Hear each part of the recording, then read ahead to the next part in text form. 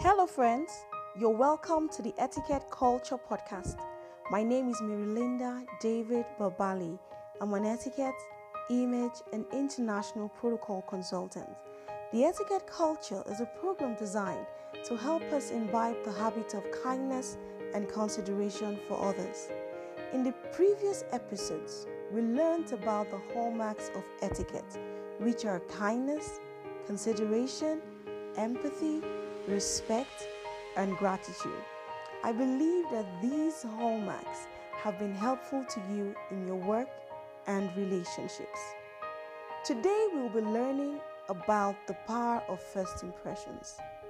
The Google Dictionary defines an impression as an idea, a feeling, or opinion about someone or something, especially one that is formed without conscious thought or on the basis of very little evidence.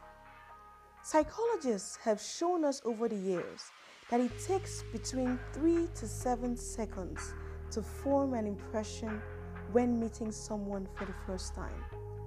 In a blink of an eye, we decide whether we like someone. We evaluate their personality and character. We classify them into trustworthy or unreliable. These first few seconds can influence our decision on who to hire, who to trust, and even who to love. That is why making a good first impression is important, whether it's in a business or interpersonal setting. Now, I want to ask you some questions which you should think about.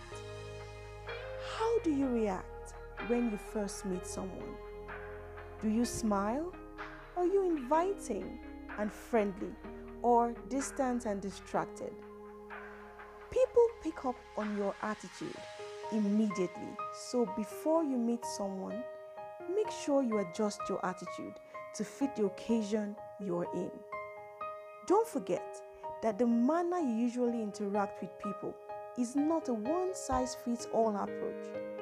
A number of people rely on a single communication style with others, despite different situations and audiences. It's time to pay attention to how you usually interact with people. Are you usually chatty and laid back, or direct and impersonal? Does this interaction style fit the audience you're addressing? It might be required of you to be very formal and efficient while in the boardroom, but will that be the communication style you would adopt on a first date? The saying, "you only have one chance to make a first impression," holds true in many situations, from job interviews to sales calls to even love relationships. How can you make sure that you start off on the right foot in any of these scenarios? What should you say? Or what should you do? Or how should you even act? First impressions matter so much because it happens so fast. We make judgments about people in few seconds, and once this impression is formed, it is very difficult to change.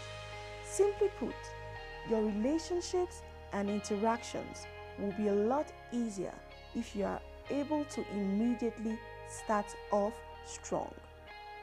In our next podcast, I will be speaking about how we can make a great and lasting first impression. Always remember that you only get one chance to make a first impression. So, until next time, I am Mirilinda David Babali, your etiquette and image coach of choice.